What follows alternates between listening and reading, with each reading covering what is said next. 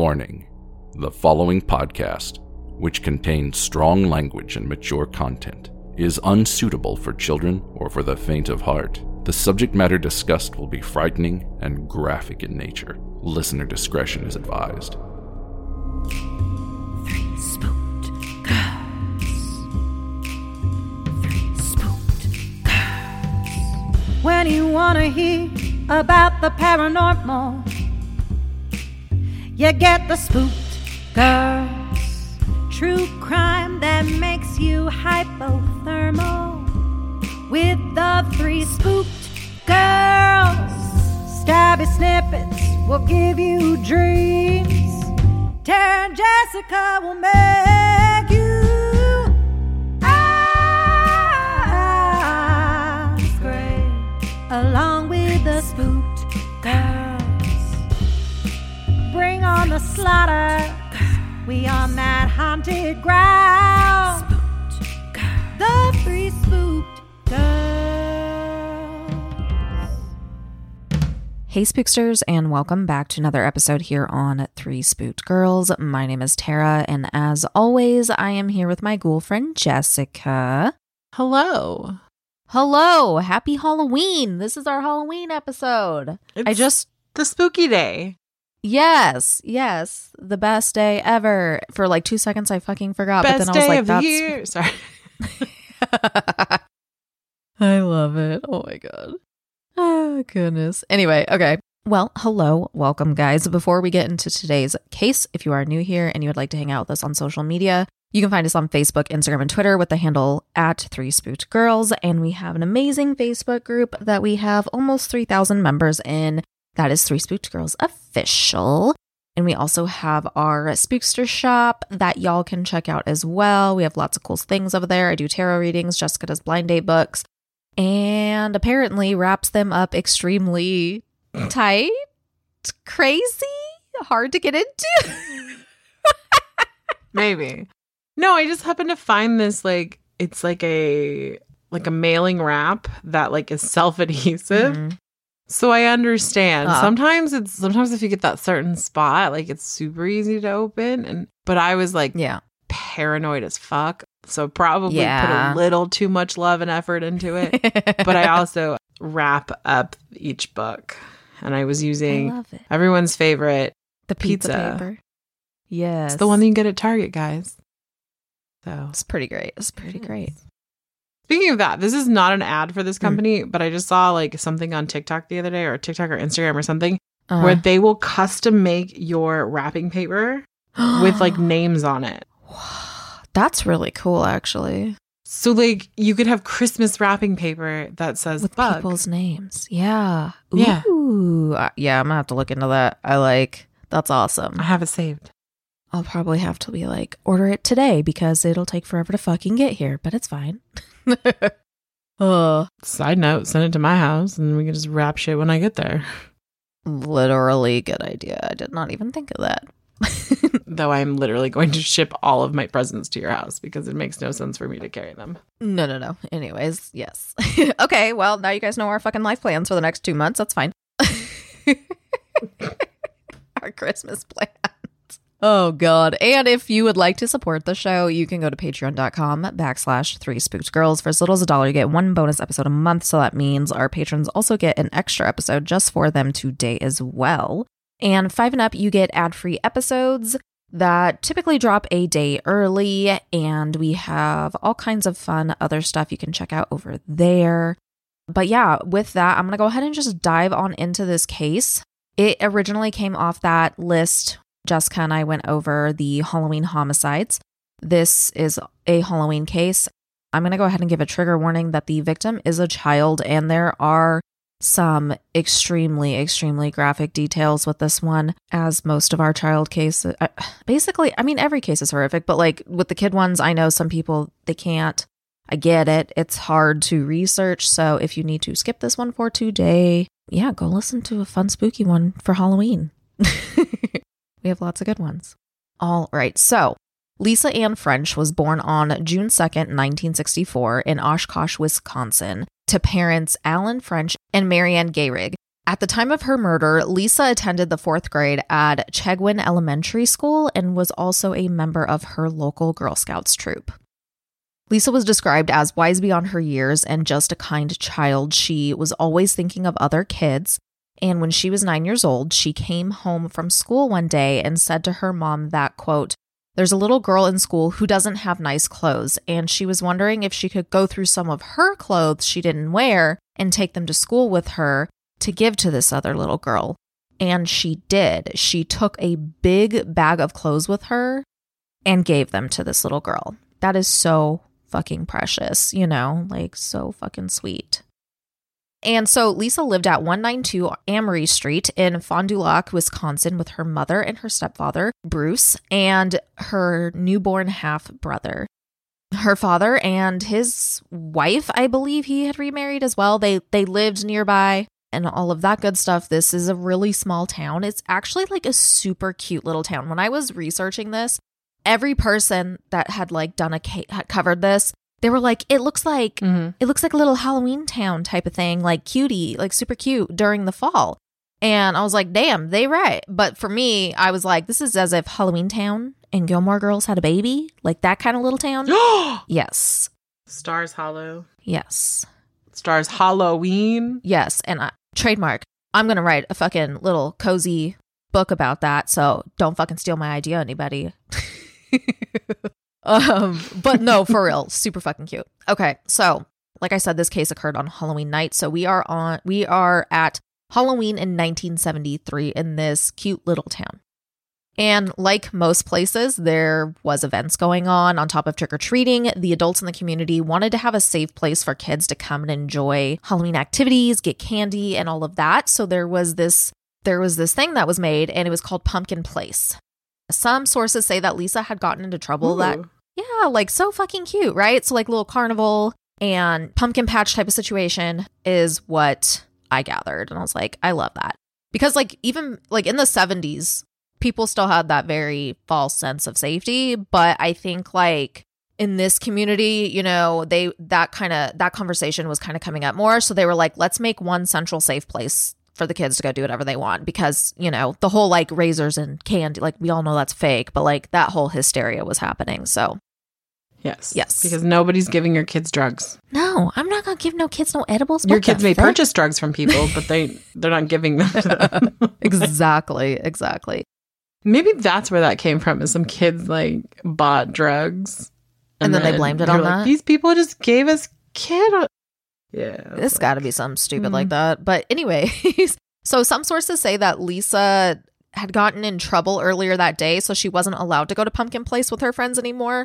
But her parents allowed her to go trick-or-treating at the nearby houses for about an hour, and then she needed to come home. Others say that her parents told her she can regular trick-or-treat a few houses before of people they knew and then go to Pumpkin Place because she wanted to get some extra candy. But either way, once the sun set and it was 6 p.m., Lisa was ready to go.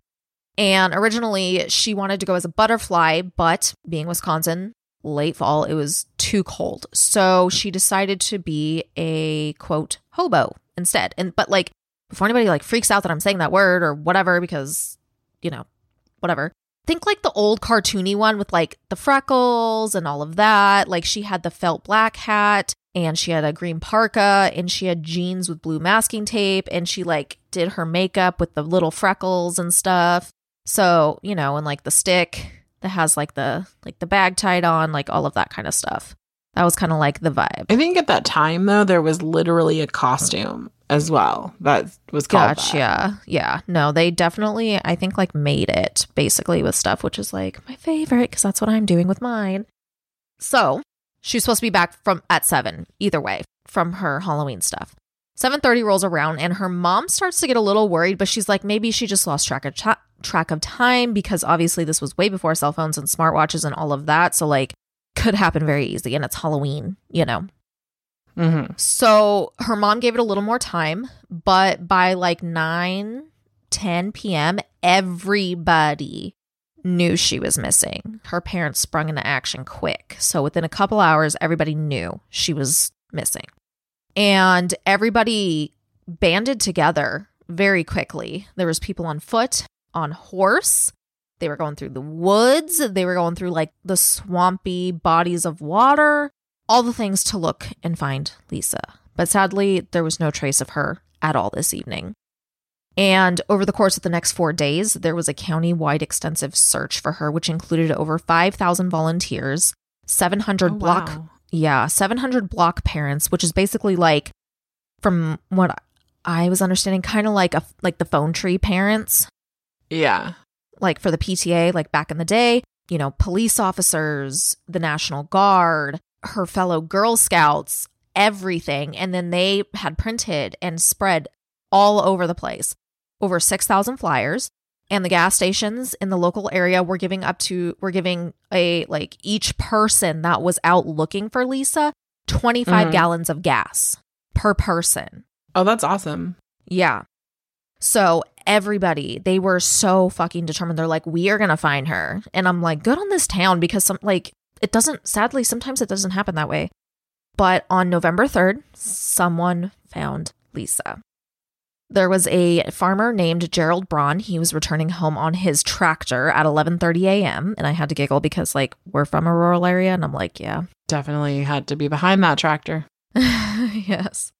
But while he was on his drive back, he saw 2 brown plastic bags behind a barbed wire fence near a forest on McCabe Road. And he was like, what the fuck is that? So he pulled over. And once he approached the bags, he saw one containing her naked corpse and the other containing her clothing from Halloween.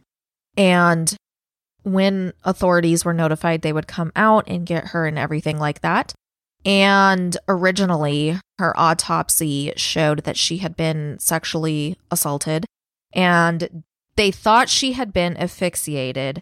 So they were like, maybe this may have been the cause of death.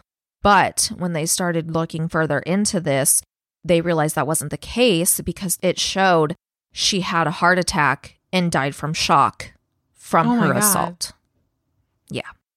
And authorities went and, of course, notified Lisa's family, and they held her service on November 6th at a local church.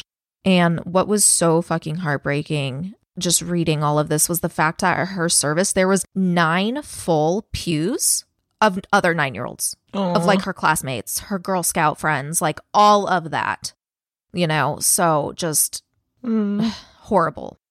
And, this community was not going to let this go, and neither were authorities. But for the next 9 months, basically the only thing they knew was someone in their community was responsible for this horrific crime, but they had no idea who it was. Oh my God, that would be terrifying. Yes. And 2 days after her service, the Chamber of Commerce posted a $10,000 reward for the capture of her killer. So as investigators got to work, they, of course, interviewed any and everyone who may have been connected to Lisa, including the 3 houses she went trick-or-treating at, because that was all she made it to. Those 3 houses, the first one was a classmate's house, the second one was a house of one of her teachers, and the last one was their neighbor named Gerald Turner. And the last one, like, some people at first might be like, why would she go to a random neighbor's house like that? But Lisa and her family knew Gerald and his girlfriend very, very well. Him and Arlene, his girlfriend, they had a baby, and they lived in half of the duplex that Lisa's family had owned. I believe it was her biological father who had owned it. So they knew them and literally lived like right down the road. I think it was like less than a block. And Lisa actually went over there regularly because she loved their baby. And so, like, Gerald and Arlene would let her play with the baby, and, push him around in his stroller and like all of that stuff. And basically they built this kind of, this like friendly neighbor relationship with Arlene and Gerald. But authorities could not pin down what had happened to Lisa, even with knowing these facts. Okay, so like I said, this investigation went on for like 9 fucking months before they found anything. And they realized that there was something of a red flag when it came to Gerald. They could not put their finger on it, but they kept him as a person of interest. And they really honed in on him when it came to light that he had charges of statutory rape of a 15-year-old babysitter. But nothing came of that, of course. And so over the course of this 9 months, they did multiple interviews. The talk of polygraph tests came up, the whole 9 yards, all of that stuff. And that's when he started really getting sketch. So basically, like, there was like all this drama with him doing his polygraph test. At the last minute, for one, he didn't want to go, or he acted like the administrator was like being hella sketchy, and that truly was not the case. Just really like sketchball behavior. And they're like, got you. Now, I went through the court documents for this case. So basically, I kind of, to help myself out and to give this case justice, I am going to be reading off it quite a bit here. So, just a little disclaimer. But anyways, so on April 7th, 1974, Captain Heller and Deputy Thomas Snyder of the Sheriff's Department, they went by his house and asked him to come to the Fond du Lac Safety Building for an interview. And the officer stated that they discovered a discrepancy in the information he gave them on March 27th. And he met officers that afternoon.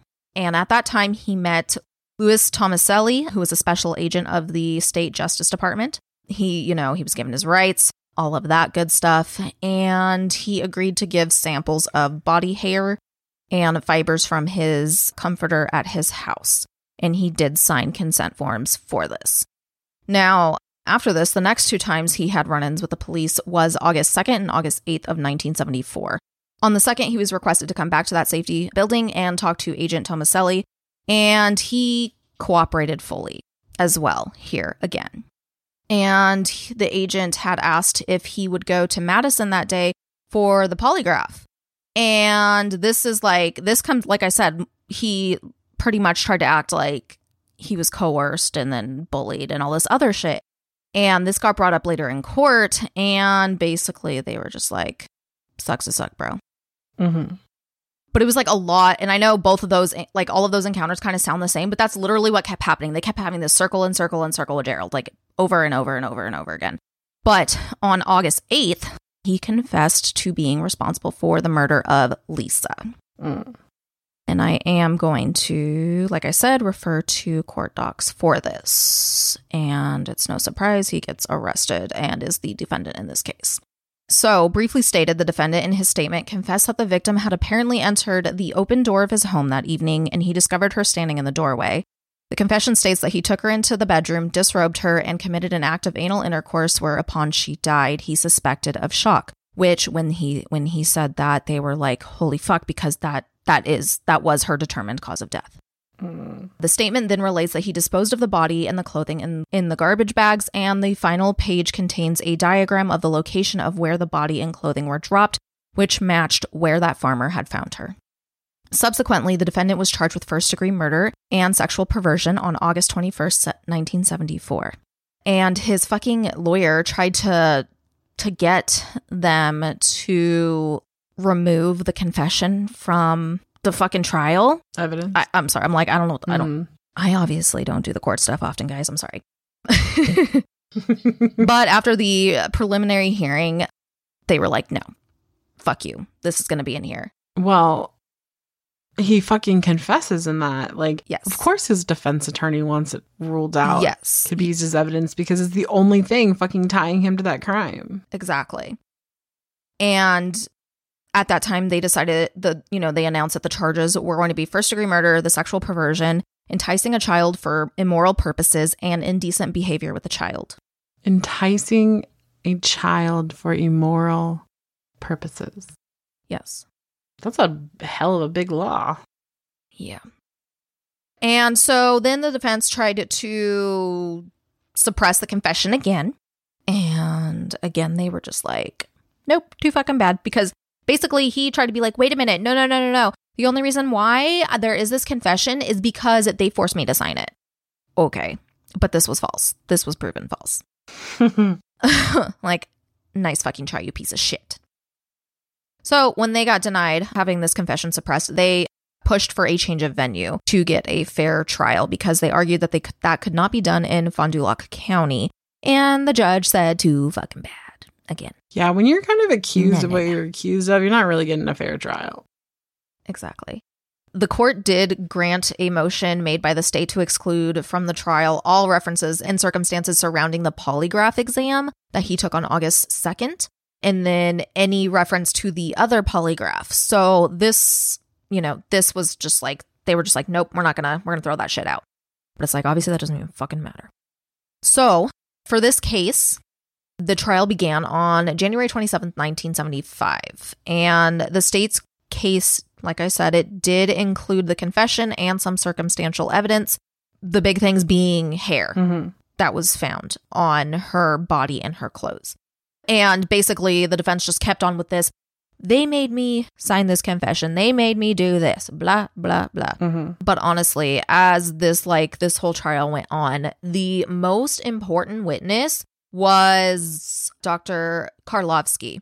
So he was the one who had done like the examination and everything, right? So it's kind of like, it goes really back and forth. Here's the thing that's like confusing to me. So a lot of stuff was saying that her cause of death was shock, but I guess the final, like, this is like, so like, when he testified, he said that the official cause of death was asphyxiation secondary to a cardiopulmonary arrest. And he said that this was because of the trauma to the vaginal and anal areas of the child. He said this activated her sympathetic nervous system, causing primary shock, which resulted in the stoppage of the heart. So that's like what kind of confused me, I guess, is like, why would you say that it was asphyxiation, but then you're saying it's shock? Like, not that it matters, but you know what I'm saying? That's why it's like, I guess, kind of. I'm wondering if like the heart attack started happening and then something covered her mouth. She wasn't able to breathe. Yeah. So he had said, and I grabbed this directly because I'm like, this shit is just like, to me, I did a mind blown gesture. You guys can't see that. It's fine. That this heart attack resulted in the failure of the blood to circulate and thereby transport oxygen to and remove carbon dioxide from the body tissues. This failure of circulation thus caused the death by asphyxiation. It says the body tissues have insufficient amount of oxygen and excess carbon dioxide, which, yes, if you like suffocate, that makes sense, you know? Yeah, because your brain would asphyxiate. Yes. And then he also stated that activation of the sympathetic nervous system may occur as a result of physical trauma and also emotional trauma, such as caused by a frightful experience. And he said that in his opinion, death would occur through the activation of this mechanism in less than 1% of cases of sexual molestation. But this is what happened in her case. Yes. I mean, it is extreme. And there's like hardly any words to really describe. Like, she was 9. Yeah. And basically, with all of the evidence that they got, plus his confession, Gerald essentially took her to his bedroom. He disrobed her. He placed her on the bed. This is like big trigger warning. He inserted his fingers into her vagina, and that's when he sodomized her. And he was a 24-year-old male. And Lisa was fucking 9 years old. She was 4'5" and weighed 63 pounds. And more, according to court docs, this conduct was of such a nature as to cause, as the autopsy revealed, like we said, a dilation of her anus with a tear measuring about 1/10 of an inch in that area. And then another tear measuring 1/3 by 2/3 of an inch. Oh my God. Was found in her vaginal area. And they also found small amounts of blood in that area as well. Both, like I said, his confession, the doctor's testimony, like all of that, determined that she died during or immediately after the act of sodomy and prior to being put in the plastic bags. Because at first they're like, was she assaulted and then put in there and then suffocated that way? So, yeah. So basically, of course, with all of this, the jury was able to decide without a reasonable doubt that his conduct is what killed her. And here's what's going to like really piss you off. The enticing a child charge. Basically, it states that any persons 18 or older or over who, with the intent to commit any crime against sexual morality, persuades or entices a child under the age of 18 into any vehicle, building, room, or secluded place may be imprisoned not more than 10 years. Yeah, that seems about right. And another excerpt from his fucking confession stated that I then sort of helped her into my bedroom, which was to the right of the living room. At the time, I was highly sexually motivated, and this prompted me to take Lisa into the bedroom. So you're horny and a 9-year-old girl answers or is at your door. That doesn't translate. Yep. And then what doesn't make fucking sense is they try to argue that it wasn't established that he, and they put this in their papers, they put quotes around these words, induced, solicited, or allured the child is only semantics. I don't think the 9-year-old is walking into his bedroom disrobing and being like, hey. Yeah, and he tries to say that he, quote, sort of helped and took the victim into the bedroom. What? And that basically the verbiage of persuades is not a factor here. Okay, so we already know that regardless of the situation, it's going to be it's going to be rape. Mm-hmm. But like at this point, sir, yeah, it is semantics. Do you want it to either be enticing a minor for perverse, immoral reasons, or do you want it to be kidnapping? Right. Because that's what the other option, in my opinion, is. When you take another human, it's called kidnapping. Exactly. I've just had the best sleep of my life this week. And it's all because I upgraded my sleep with the Blissy's award-winning 100% mulberry silk pillowcases. Silk is what's best for your hair and skin, and it reduces frizz and tangles and even prevents breakage. That's because it keeps the moisture in your hair and keeps your skincare products and natural moisture on your skin, unlike cotton does. So you can say goodbye to wrinkly skin in the morning and wake up with healthier and shinier hair that you can be proud of. With the holidays just around the corner, why not give the gift of better sleep? Plus, it comes in gift-ready packaging they'll be sure to love. I love my Blissy pillowcases. They are so comfortable, and having extensions, all I have to do is braid my hair at night and not worry about extra breakage. It's been such a relief, and because it has cooling technology, I don't have to look for that cool side of the pillow. And everyone loves them. They have a ton of great prints and colors, and they make great gifts because there's an option literally for everyone. They have over 1 million raving fans, and you could be next. Try now, risk-free for 60 nights at blissy.com/spookedgirls and get an additional 30% off. That's BLISSY.com/spookedgirls and use the code spookedgirls to get an additional 30% off. Your skin and hair will thank you. So, at the close of the evidence, the trial court submitted to the jury verdicts for the 4 crimes charged and also second-degree murder. Twice during deliberation, the jury requested repetition of the instructions of first and second-degree murder. After almost 8 hours of deliberation, the jury rendered verdicts of guilty of second-degree murder, sexual perversion, enticing a child for immoral purposes, and indecent behavior with a child. And the defendant was sentenced to serve an indeterminate term not to exceed 9 years and 6 months for the crime of enticing a child, to run concurrently with a term not to exceed 9 years and 6 months for the crime of indecent behavior. The defendant was further sentenced to serve no more than 4 years and 6 months for the crime of sexual perversion, and an indeterminate term not to exceed 24 years and 6 months for second-degree murder, and both sentences were to be served consecutively with all other sentences. Now, we about to get even more mad. You think you're already fucking pissed because this guy's a fucking monster. Mm-hmm. So he's convicted, right? And he starts serving time on February 2nd, 1975, officially. Okay? Okay. So we're going to jump to 1992. That's not much further. Guess what? He got paroled on good behavior and went to a halfway house in Milwaukee. And people were fucking pissed, as they should be. I would think. So there were protests happening 24/7. And not only was this just, regular community members, this was government officials. This was law enforcement. Oh, shit. There was all sorts of fucking people pissed about this and being out there, picketing and all of that. And so they made a plan. And in November of 1993, they decided to do a civil lawsuit against Gerald to reconsider this release. Mm-hmm. So, of course, during this, he was in jail at that time. and almost got released, like got out, but the state blocked it. And they're like, no, fuck you. You're fucking staying in here right now. Right. And under this, they actually made a fucking law called Turner's Law. So he could be locked up in some capacity. And basically it was to put him in a mental institution if they were going to be like, fine, you're gonna fucking act like it doesn't even matter what he did.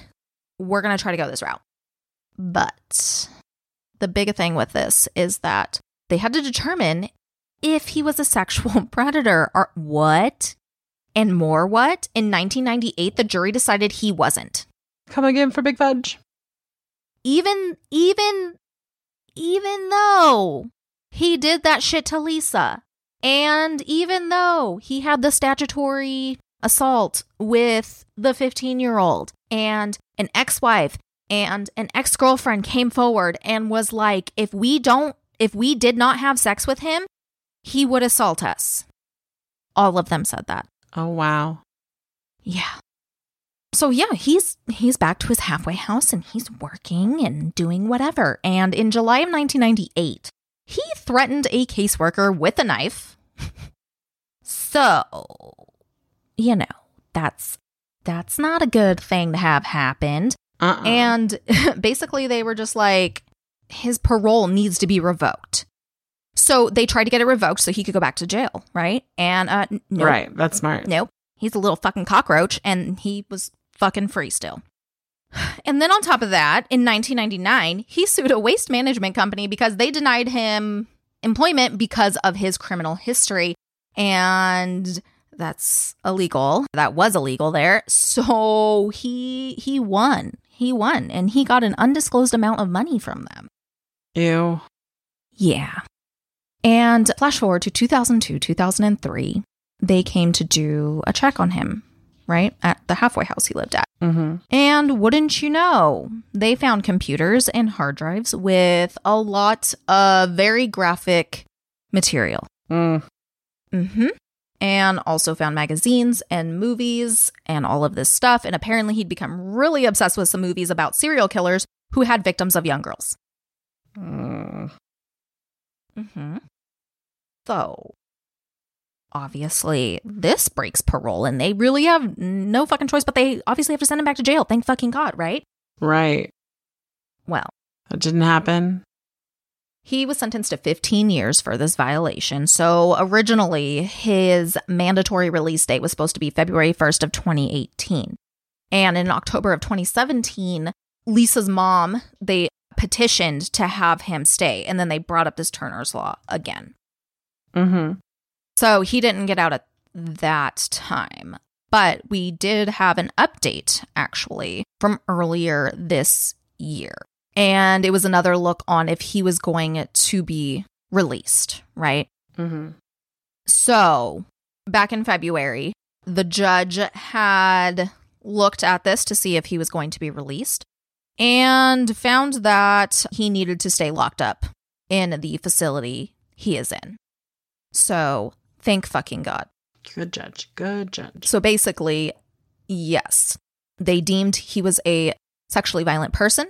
And according to this law, it was you have to be deemed a sexually violent person that must have been convicted or found delinquent of a sexually violent offense, found not guilty of a sexually violent offense by reason of mental disease or defect, have a mental disorder, or be, quote, dangerous to others because the person's mental disorder makes it likely that he or she will engage in acts of sexual violence. Got it. Yeah, so thank fucking God he met the criteria. Obviously, we all know this, but we know he's a fucking little slippery snake. Didn't they, like, write the fucking law to keep him in jail? Yes, that's literally what happened, and they just, I don't understand how they're like, this happened. Like, what the fuck? But he is still locked up today. He has not been released. Hopefully this monster will never fucking be released. Mm-hmm. And yeah, that is the case of Lisa French. Gotta love an entire community that just like fucking comes together and is like, we are going to continually rain down the karma on your ass for now until ever.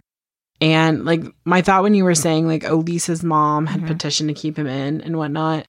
My fear is in situations like that, once Lisa Lisa's mom moves on, I really hope her brother picks up the torch, because remember, she has that brother who's 9 years younger than her.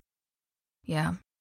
And also, while like all the original court stuff was happening and everything, apparently, because, that was a couple years down the road at that point, her mom was pregnant again and she was still busting her fucking ass. She even had the baby and was still busting her ass for justice for Lisa. And I'm just like, damn, this woman. And she's still doing it today. So I'm like, fuck. No, she's a boss ass bitch. It's amazing. Like, yes. Right. Because like there's so many cases out there where children get like assaulted or murdered, and then people just like expect the community to get over it because they need to quote unquote heal. This is the perfect example of healing through action. Yes. I agree. So yeah. She is definitely a hero in my book, for sure. All right, y'all. Well, that is going to go ahead and wrap us up for today. Thank you all for listening, and we hope you have or had a safe and happy Halloween, and we will see you back here on Thursday. Bye, guys. Bye. 3 Spooks.